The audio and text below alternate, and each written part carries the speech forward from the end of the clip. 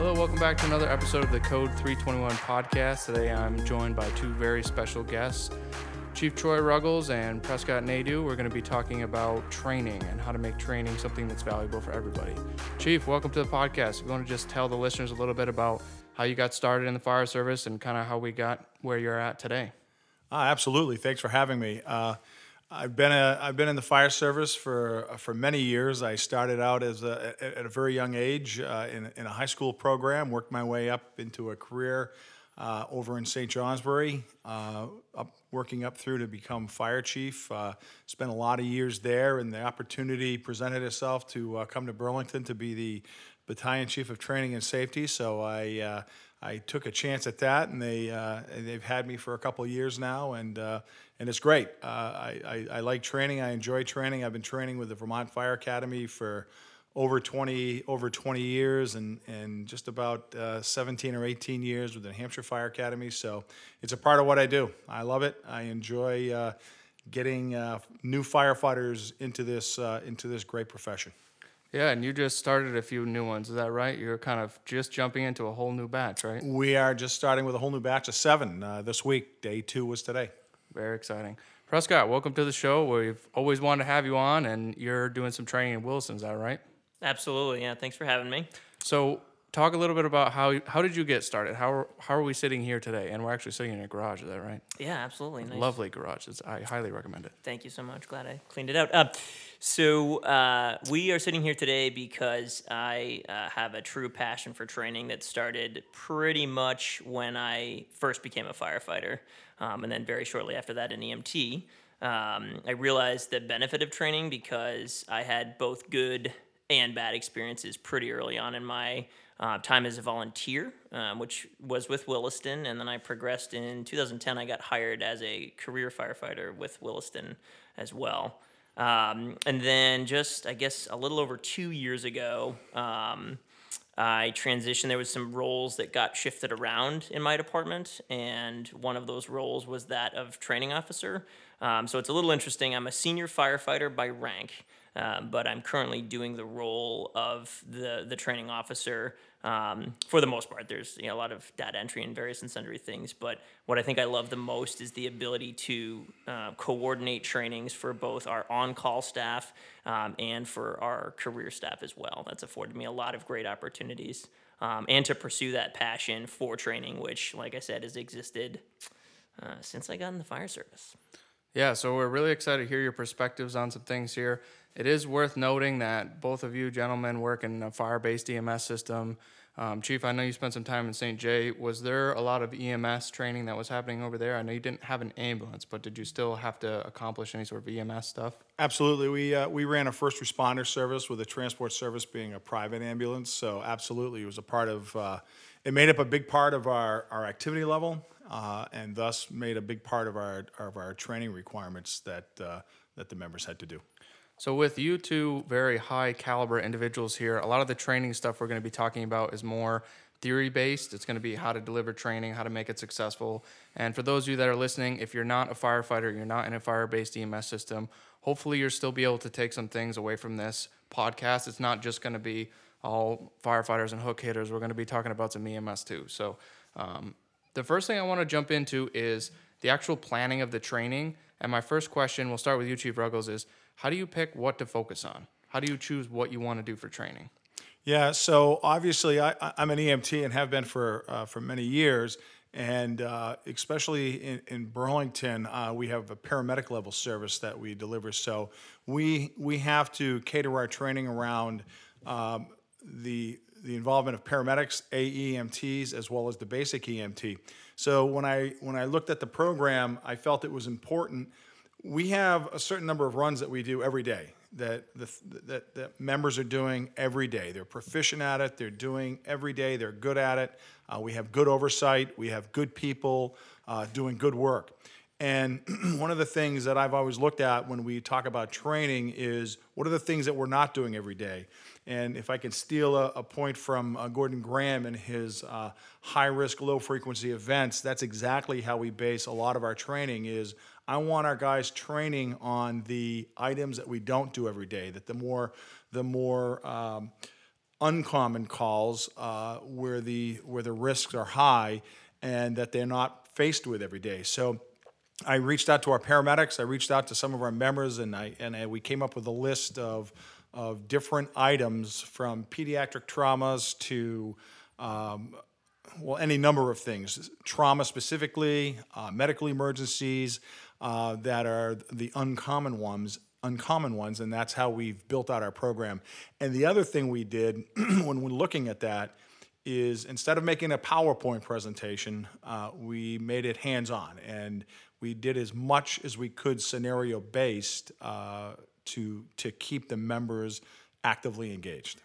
That's a huge point, and I know we've talked before, and I went to school for communication. I do a ton of presentations, and for me, there's nothing that drives me more nuts than when you have a trade-based service being trained through PowerPoint. I think there's really a big disparity between when you're learning something either in a video lecture or in a PowerPoint lecture, and then you ask them to perform the actual hands-on skill, and there's the lack of understanding or completion. I think that's something that can be easily rectified by exactly what you just said, by training how we're going to be expected to perform.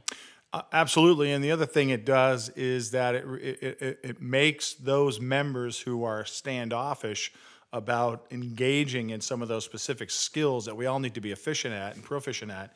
And the way we do it with scenario-based is that they're actively involved. So a member of an engine company who may not be the first one in getting their hands dirty, if you will, during our scenario-based has got to be actively involved. They've got to be a part of the team. Yeah, great point. So Prescott, let's spin over to you. So let's say you're in charge of coming up with the training, which I know you do all the time.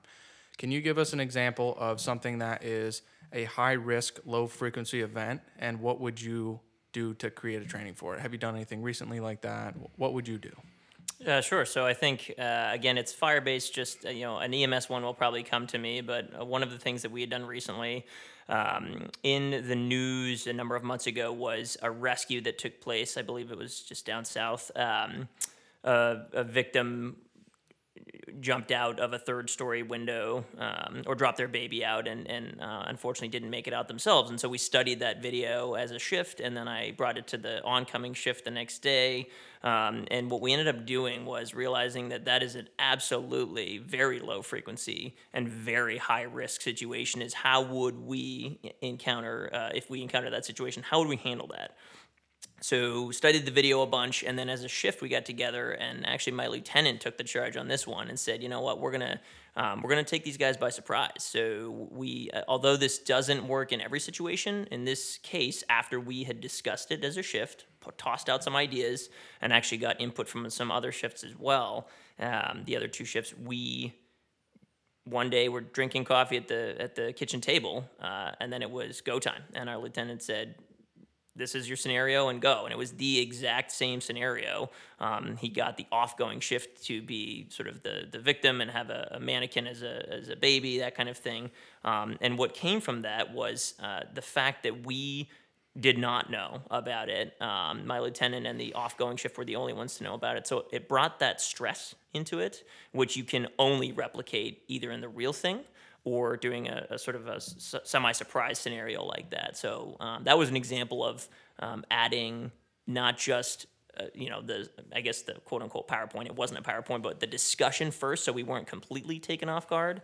But then once we got into the scenario itself, the hands-on version of that, a lot of really good training tips came from that because of the added stress and what that did to the scenario. Yeah, and that sounds just like what Chief Rickles was talking about, because it would be great if we had a phone call 30 minutes before the call came in, but that's not always the case, obviously. So having a training scenario where you're expected to perform in an environment where you're not necessarily prepared is a really good way to replicate the real calls, practicing like we play. I know when I was on probation, it was not uncommon for a 10 p.m. or 11 p.m. hose line stretch just to see if I could process that. If you're in your pajamas and you're reading your book and then you need to stretch a hose to the basement, can you adjust and change from where your head is at into getting engaged in that drill? So, Chief, something I want to touch on here is I know you're also responsible for putting out the safety bulletins, and usually those are inspired by some sort of incident. Is that right? Many times, yes.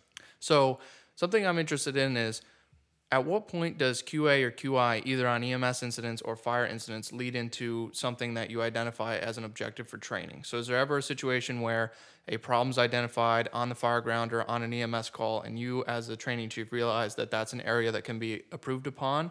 And when you take that incident and you apply it into a training scenario, how do you do that gently so that you can learn something from it and all the guys don't get super angry and feel like you're critiquing them, chasing them around, and picking apart every single thing they do? Is there a balance to that? There absolutely is a balance, but I think we got two parts to that, and if I could, you're absolutely right that we use the events, the incidents that occur every day in the city to the ones that went well and the ones that didn't, that we could have done a lot better, to decide on and have decided on multiple training sessions for a couple reasons. One, because you may have a unique call. You might get that 1 in 300 call that not everybody is going to have the opportunity to have been a part of, and that's just normal in the rescue business. That we want to make sure everybody is understanding, hearing what we did, why we did it, and what the advanced level provider, whether it be an AEMT or a paramedic, why they did what they did with the conditions or the condition of the patient at hand. So I think that is excellent ways of real life passing on what we did well, what we could have done better, what we may have done improperly. So over that period of time, yeah, we own up to our mistakes for sure, or own up to our ways of doing things better. We identify it, we fix it, and we move on. And we make sure that everybody else within the agency has learned from this. The safety bulletins are a combination of those, a combination of what Prescott just mentioned with something that's going on in the country, and or even locally. I mean, with some of the most recent civil disturbances around the country as well as locally, we've wanted to identify how we protect ourselves, protect the patients, protect the people we're sworn to protect safely, and working in those environments. I think it's important that we as an agency or any provider, whether you're fire, EMS, law enforcement, it doesn't matter who you are, when we're providing a service, that we've got to do a couple things. We've got to be able to recognize when we do things that may not have been done correctly for a variety of reasons. And there's extenuating circumstances that are always there. And one of the things before any of us should start pointing fingers and the typical firehouse banter of they screwed this up, they should have done this. They don't know until you actually talk to the providers. And one of the things that I am big on is, before I will even second guess anybody on any type of scenario or situation, is go to the truth. Find out exactly what happened, what they were faced with, and then you may find out that they did exactly everything they should have according to the protocol. And that's the other thing, is the protocol. We have protocols we have to follow. We have protocols that are mandated by the state, by the district, and more times than not, the member is doing exactly that. And it may not be what everybody else thinks, but they did it correctly. So you got to find out the truth. You got to find out from the people there before you start pointing fingers. Having said that, it's still a great opportunity to every once in a while be able to sit back as a provider, individually, as an agency, as a squad, as a whatever, and say, we could have done this better. And not just let it float away, but to train on it, get better at it. Anybody that's been in this business for any amount of time at all, Phoenix Fire Department is probably one of the more notable fire departments in this country, through the late Ellen Brunacini, who would always, if they made a mistake and did something incorrectly that resulted in a bad outcome, they would tell everybody, and they would video and send it out for everybody to learn. And I don't think we should be hesitant to do that. Sometimes it's embarrassing. Sometimes we have to lick our wounds, but we have to get better. Yeah, that's a really good point. Prescott, one of the things that I always admired about you when we were working together is anything you expected me to do, I felt comfortable that you would do it correctly. And I think that goes a long way. I know with both of you, I've been a subordinate training. I've also assisted you guys in training. And something that I feel like all three of us have in common is making sure that whoever's delivering the training comes from a background of credibility, not only with certifications and pieces of paper saying they know the stuff, but it makes a big difference to me if someone's asking me to do something and I can't do it, if they can pick up the tool and do it correctly. My question for you is, how do you balance being a really good provider and making sure that you're making good decisions in your personal career and then transmitting that to the other people that are going to be training? Is there anything that, let's say you have to do a really complex training, you get assigned to do a training that's above your skill level, or it's some sort of technical, electrical, high line, safety, rappelling from a moving helicopter. How do you go about providing that type of training? Is there any sort of, do you seek out outside resources? Do you work on something before you get there? What's that process look like? So that process has been a learning process for me, first of all, because when I first took over as training coordinator, officer, whatever you want to call it, in Williston, I wanted to teach everything and do everything because I thought that is what the role was. And then I realized we had a couple of technical trainings that I thought would be really good to bring to the troops. And I realized very quickly that I was no amount of, scrolling through even days or weeks before PowerPoints or the internet was going to help me become the expert needed to teach the firefighters and EMTs what they needed to know. So at that point, I immediately transitioned over to getting in touch with people who are subject matter experts in their particular craft. And what that did was it put me into a position to be able to observe the boots on the ground firefighters and how they were doing, but it also allowed other folks to come in and sort of teach us their craft in the best way possible. So I guess, and this is going to touch a little bit on what Chief Ruggles just said, but I guess being humble and recognizing the fact that one person does not know it all. The statement, jack of all trades, master of none comes to mind. We definitely need to come as close to mastery as we can, which is sets and reps, getting at it, absolutely doing it. But we also have to be humble enough to acknowledge that we will not be master of the many, many disciplines that the fire service and emergency medical services require.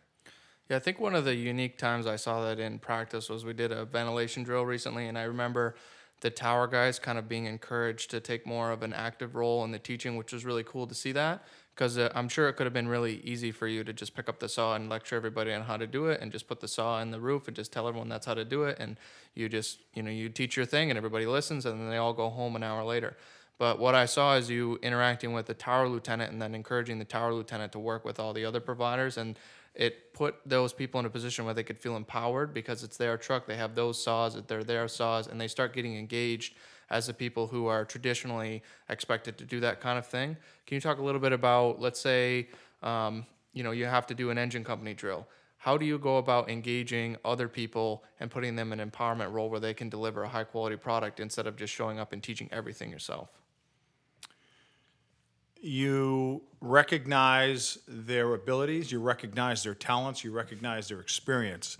And I think you need to give them that opportunity to pass on their craft. Firefighters are good about wanting to pass along to the other firefighters, the younger firefighters, the newer firefighters, what they know. And I think you've got to give them the opportunity to be able to do that. But with that, you have to allow them to do it their way. If you identify, I've always tried to identify the objective. Here's what we need to complete. Here's how we need to do it safely. But now incorporate your skill, your talents, what you've learned, and do that, and not interrupt them, not stop them. Allow them to do their thing. And then if you need to correct that, do it quietly, not in front of everybody, because there's a pride factor. And when you empower the member, that does a couple things. It gives them recognition of their rank within the company, which is huge, which is what we have them there for.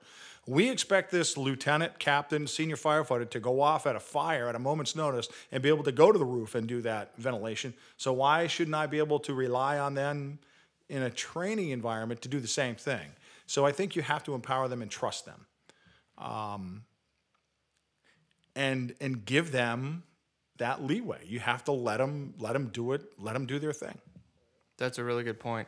Prescott, I just want to go to you quickly. Looks like do you have something you want to add there? The only thing that is really, that you just hit on, Chief, that not only is everything what you just said very important, but also the the crawl and then walk and then run theory, and having that be a process that occurs. If you had a lieutenant just jump right into roof ventilation with an actual barrel fire underneath it, so you're getting real smoke, and you're wearing full PPE, SCBA, you're up onto a pitched roof, what have you, and that is the first evolution you're sending this company through, that could spell safety issues or injury of anything like that. If you crawl, right? If you start off with on the ground just talking through stuff, and then you see if that goes really well, the officer, the senior firefighter, whoever's leading this training has done really well with the crawling stage, then absolutely they're gonna cruise into the walk stage, do even better, because they're building upon not only their own training they just did at the crawl stage, but they're seeing how the folks that they're training did with that, so they know when to, a crawl can be a really fast crawl. It doesn't have to be a super slow crawl. And then obviously that run phase, which is something I think we miss a lot of. I know in our shop we often miss that run phase, because we are almost in some cases too sensitive of like, oh wow, that run phase is going to mean we're going to have to don full PPE and get really physically into whatever this evolution is, when in reality that run phase is often exactly where we need to be, and the sooner we can get there with doing the crawling and walking first, I think the better off for the more realistic training. Yeah, so we'll go to you, Prescott. I'd like your opinion on this. So let's say you're offering a training. Let's say it's something simple like forcing a door. You're going to obviously have certain members of your organization that are pretty comfortable with that, and they could force a door pretty rigorously for a while. You could put a bunch of wood in there. You could do whatever you got to do, and no matter how difficult you make it, even if they can't get the door open, they're pretty excited and interested in trying it, and they'll get all sweaty, and their gear will get stinky and all that stuff. And you might have somebody else who gets discouraged really easily and gets really tired really quickly and isn't using the tool correctly, and then becomes frustrated when you try to assist them. How do you develop a training where both of those groups can get something out of the training? Oof, that is a tough question, but a really, really good one. Because when you identify the go-getters, you can't just let them shine. You should, encourage that. But at the same time, if you let them shine, and then the folks who are maybe struggling a little bit, they will just sink further back into the periphery until they don't exist, and then the training will end, and they will not have gained any benefit from that. So I think the two options is one, you have to bring those people up and make that initial attempt to, see what you can do to guide them through that process. Lessening the training, making it ever so slightly easier, one wooden jam versus two kind of thing can help a little bit, but the reality of it is, at the end of that training, what you may have to do is take that person aside and do a little bit of one-on-one stuff. So Chief Ruggles had talked about the pride thing. The last thing you want to do is have this person go further into their own brain of thinking, I can't do this, because they can do it, and it is in their brain. All they have to potentially do is just get at it and do it again and again and again, but maybe not in that group setting. Which again, it's very tough to differentiate. When we have on-call staff and career staff all meshed together, and both on-call and career folks within those two categories have different levels of skill as well, that is a really large challenge. But if I, like I have in some cases, identified a person who might need some of that coaching on the side or down the road, they have been receptive to that and come in later. That makes a lot of sense. So, Chief, I just want to move to you here. Same type of topic. Let's say you have an individual who really excels at something, they do really well at it, and another individual in the same group is really struggling. What kind of processes do you enact to try to help bring that gap a little bit closer? I was talking to a lieutenant recently, and they were describing this Christmas tree of competency. I don't know if you guys have ever heard about that. Basically, you have the star angel that's at the top that's always going to be the best of the best, and that person may rotate depending on who trains and who does whatever. You're going to have the center of the tree, which is going to be people who are pretty competent, and the bottom of that Christmas tree is the minimum competent you expect. So the vast majority of people are in the center of that tree there. And then you have the stem, which is going to be a very small minority of groups that are consistently not making the minimum standard. So how do you develop a training and bring that tree so that the majority of people are above the minimum competency? And the last question is, what should a minimum competency be? What does that look like? Well, I think to answer the first part is you're always going to have that Christmas tree that has different stars and different topics, as you mentioned. And I think that's okay. I think in every organization, you're going to have that type of distribution of skill sets. And they need to recognize that. The members need to recognize that. But I think we, the department, and we as an individual have to be held accountable. So there is a minimum standard set. There is a minimum standard that's identified, whether it be through NFPA, through Pro Board certifications, or from the department, that say we have to be capable at this minimum level. So you hold those people to that minimum level. Are there always going to be people that excel? Yes. Those become your teachers. Those becomes the ones that can mentor that individual in getting better. But here's the thing. You have to recognize those people that want to get better. And this is, I don't care if it's forcible entry or starting an IV.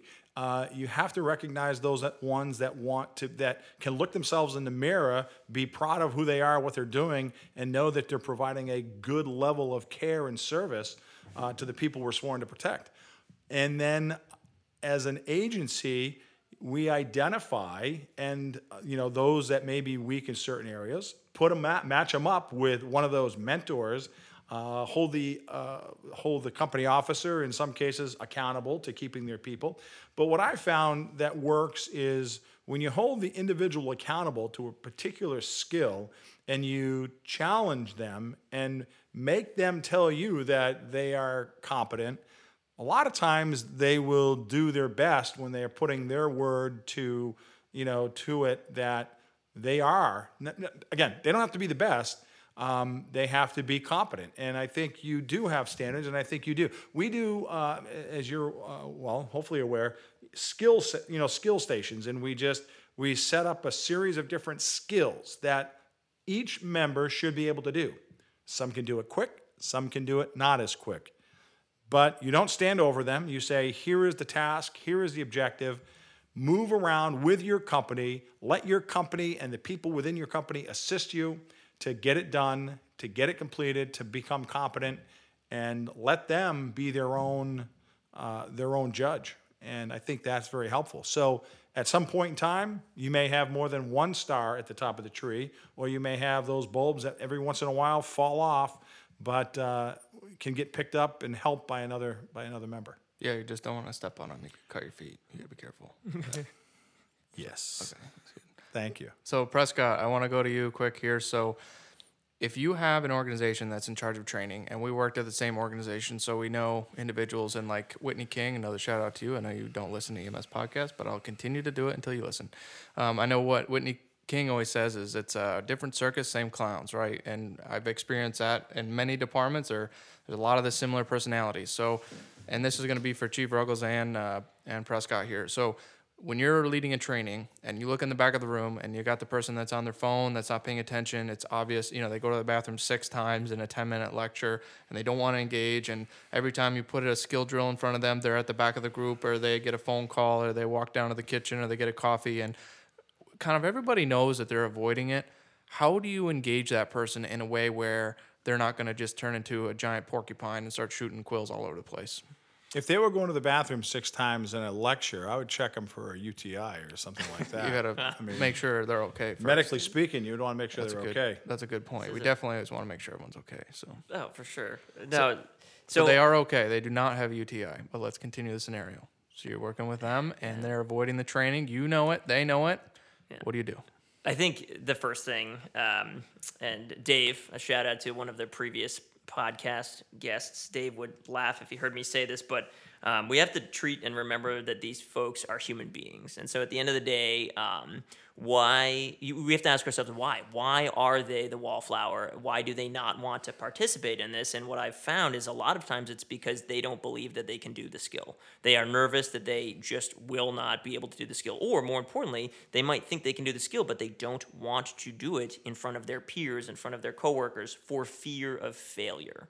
So I guess the question then would be, how do we take those individuals and reduce that fear? What can we as training officers, what can we as members of a department and agency do to reduce that fear? And I think that is a much larger question than I am prepared to answer tonight, but what I will say is I think one of the most important things is once we've identified that as the reason that they are sinking back into the periphery, instead of, because this actually happened to me once, instead of calling that person out and grabbing a hold of them and saying, do the skill, get at it, that scarred me for life, actually.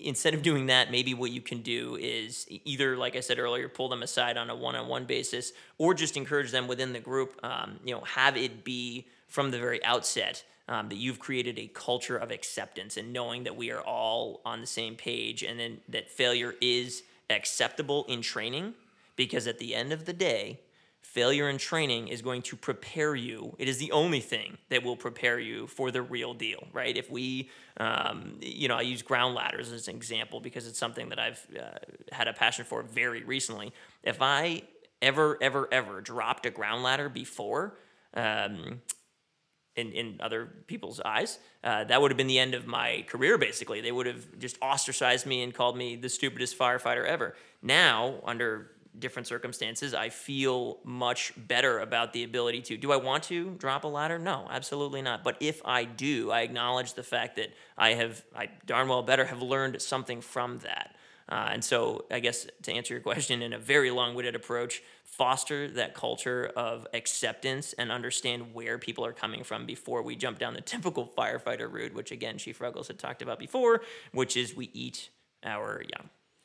That's a really good perspective. Chief, you have something to add there? Yeah, one of the things that I've used in different aspects of training where you do have that, because there have been occasions I guess everybody still has them, doesn't matter what part of their career they're in, that they don't want to be the first one, right? For fear of embarrassment, of doing it wrong, saying it wrong, performing it wrong. And what I've done as an instructor, when you identify that person, and sometimes they're pretty easy to pick out, is you'll be the first one to do it, and maybe you'll be the first one to make the mistake, the simple mistake, to kind of take the pressure off everybody else. Hey, I'm here, I did it, look, I can make mistakes, but here's how I'm learning to correct it, and then engage them. And if you can identify them, again, without putting them on the spot, you don't want to make it worse, but kind of say, hey, come on up here and give me a hand, and kind of get them involved. And once, in a lot of cases, once you can get through there, that will help them engage. That might help them get through and relax them, and make it a productive thing. That's a great point. And I know you both are you guys are pretty high up there. And just from a junior guy's perspective, I will tell, for any of you officers that are listening, chiefs, whoever, you guys are in a position of leadership and you're worried about going into the gym and working out. You don't want someone to see you sweaty. You don't want to go down to the fire ground. You don't want to try an EMS thing or whatever. I promise you, the people that I look up to the most are the leaders that I have that are willing to fail in front of me to learn better. The lieutenant or the captain that's able to say, hey, I couldn't get the CPAP set up. I didn't know how to do that. And I know you're a paramedic or you're the ambulance guy. Can you show me how to do that so I can help you better? I'll sit there all night and help that person recognize that. What is worse is that person shifting blame onto somebody else and pretending like they don't need to do it, and I'm a lieutenant, I don't need to know EMS, you're my EMS guy, you failed, you did that. Shifting blame away from everybody just separates the gap further. Because if you have a problem and you go to someone else, especially if a superior person seeks a little bit of input from a junior person in a more private setting, not on an EMS call, not in a public view, that does two things. One, it's going to show that officer or that superior has some humility, which goes a long way with the troops. And two, it's going to provide the opportunity to empower that junior person to give that officer and show how competent they are and teach them something and empower them to want to be part of the team. And it's going to just create a tighter bond. The best officers I've ever worked for are not afraid to ask for help when they need it. And I'm not saying they need to do that, in the middle of a gigantic, raging, triple bagger structure fire, but maybe something simple like asking to help set up the CPAP. That can go a long way with people. And I don't think I've ever felt like an officer has been weak for asking for my help. I don't think that's ever been the case. Well, thank you, gentlemen, so much. We had a good discussion, I think. I really appreciate you guys taking the time to be here. Prescott's got something else to add, so go ahead, Prescott. I'm so sorry. This is dragged on long enough, but the last thing I just really, because it's something that I have found, and it is something that I just wanted to say to any listener who might tune in to this at any point in time.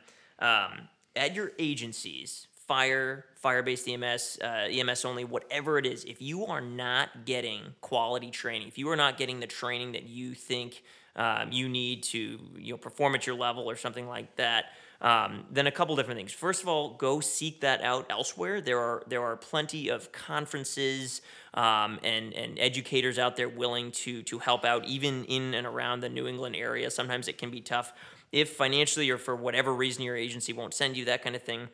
The other thing I want to encourage people to do is get out there and begin doing it yourself. Okay, so I know that's hard because you want to have education come from other people to make sure you're doing it right. But from a firefighting perspective, if you're not good at ladders or you need work on the engine, pulling hand lines, things like that, get out there and do it, even if you are doing it alone. Because there's a reason you're not getting that quality training. It might be because folks aren't willing to come join you. If you are out there day after day doing it, starting IVs on the IV arm, working to set up that CPAP, throwing ladders against the side of your fire station, whatever it is you're doing, if you keep at it, people will begin to see that. They will begin to question that or envy that, and they will eventually join you and begin doing it with you. So that is just the last little tidbit, because I have seen that in numerous people, numerous different agencies, and that is just something I hope that people can take from this. Yeah, you can only drink chocolate milk by yourself in the cafeteria for so long. Somebody's gonna sit next to you. There's just not enough spots, so they're gonna be friends with you. So I want to thank you, gentlemen, so much for being here. As always, in every episode, we want to just close the episode. You guys have been there, you've done that. Do you have any tips for someone who's new? Someone's coming up through the ranks, they're ambitious, they're hungry, they want to get better. Fire EMS, fire-based EMS, airline pilot, whatever you have it, they want to get better, they want to learn, they want to excel. Give them your 10-second tips to success for training. Chief Ruggles, 10 seconds. Make every day a training day. Never stop learning. Listen to those around you, specifically the ones that have come before you, and listen to their experiences and their lessons learned. That's a great point. Prescott, 10 seconds. So my 10 seconds is find yourself a mentor, and that mentor does not necessarily need to come from within your agency, and think big on that, okay? You can have more than one mentor if possible. Keep a mentor locally, but then think big on that too, because finding one or two or a few people who you can really look back on and inspire you to do more each and every day is going to serve you well in the long run. Great points. Thanks, gentlemen. Thank you.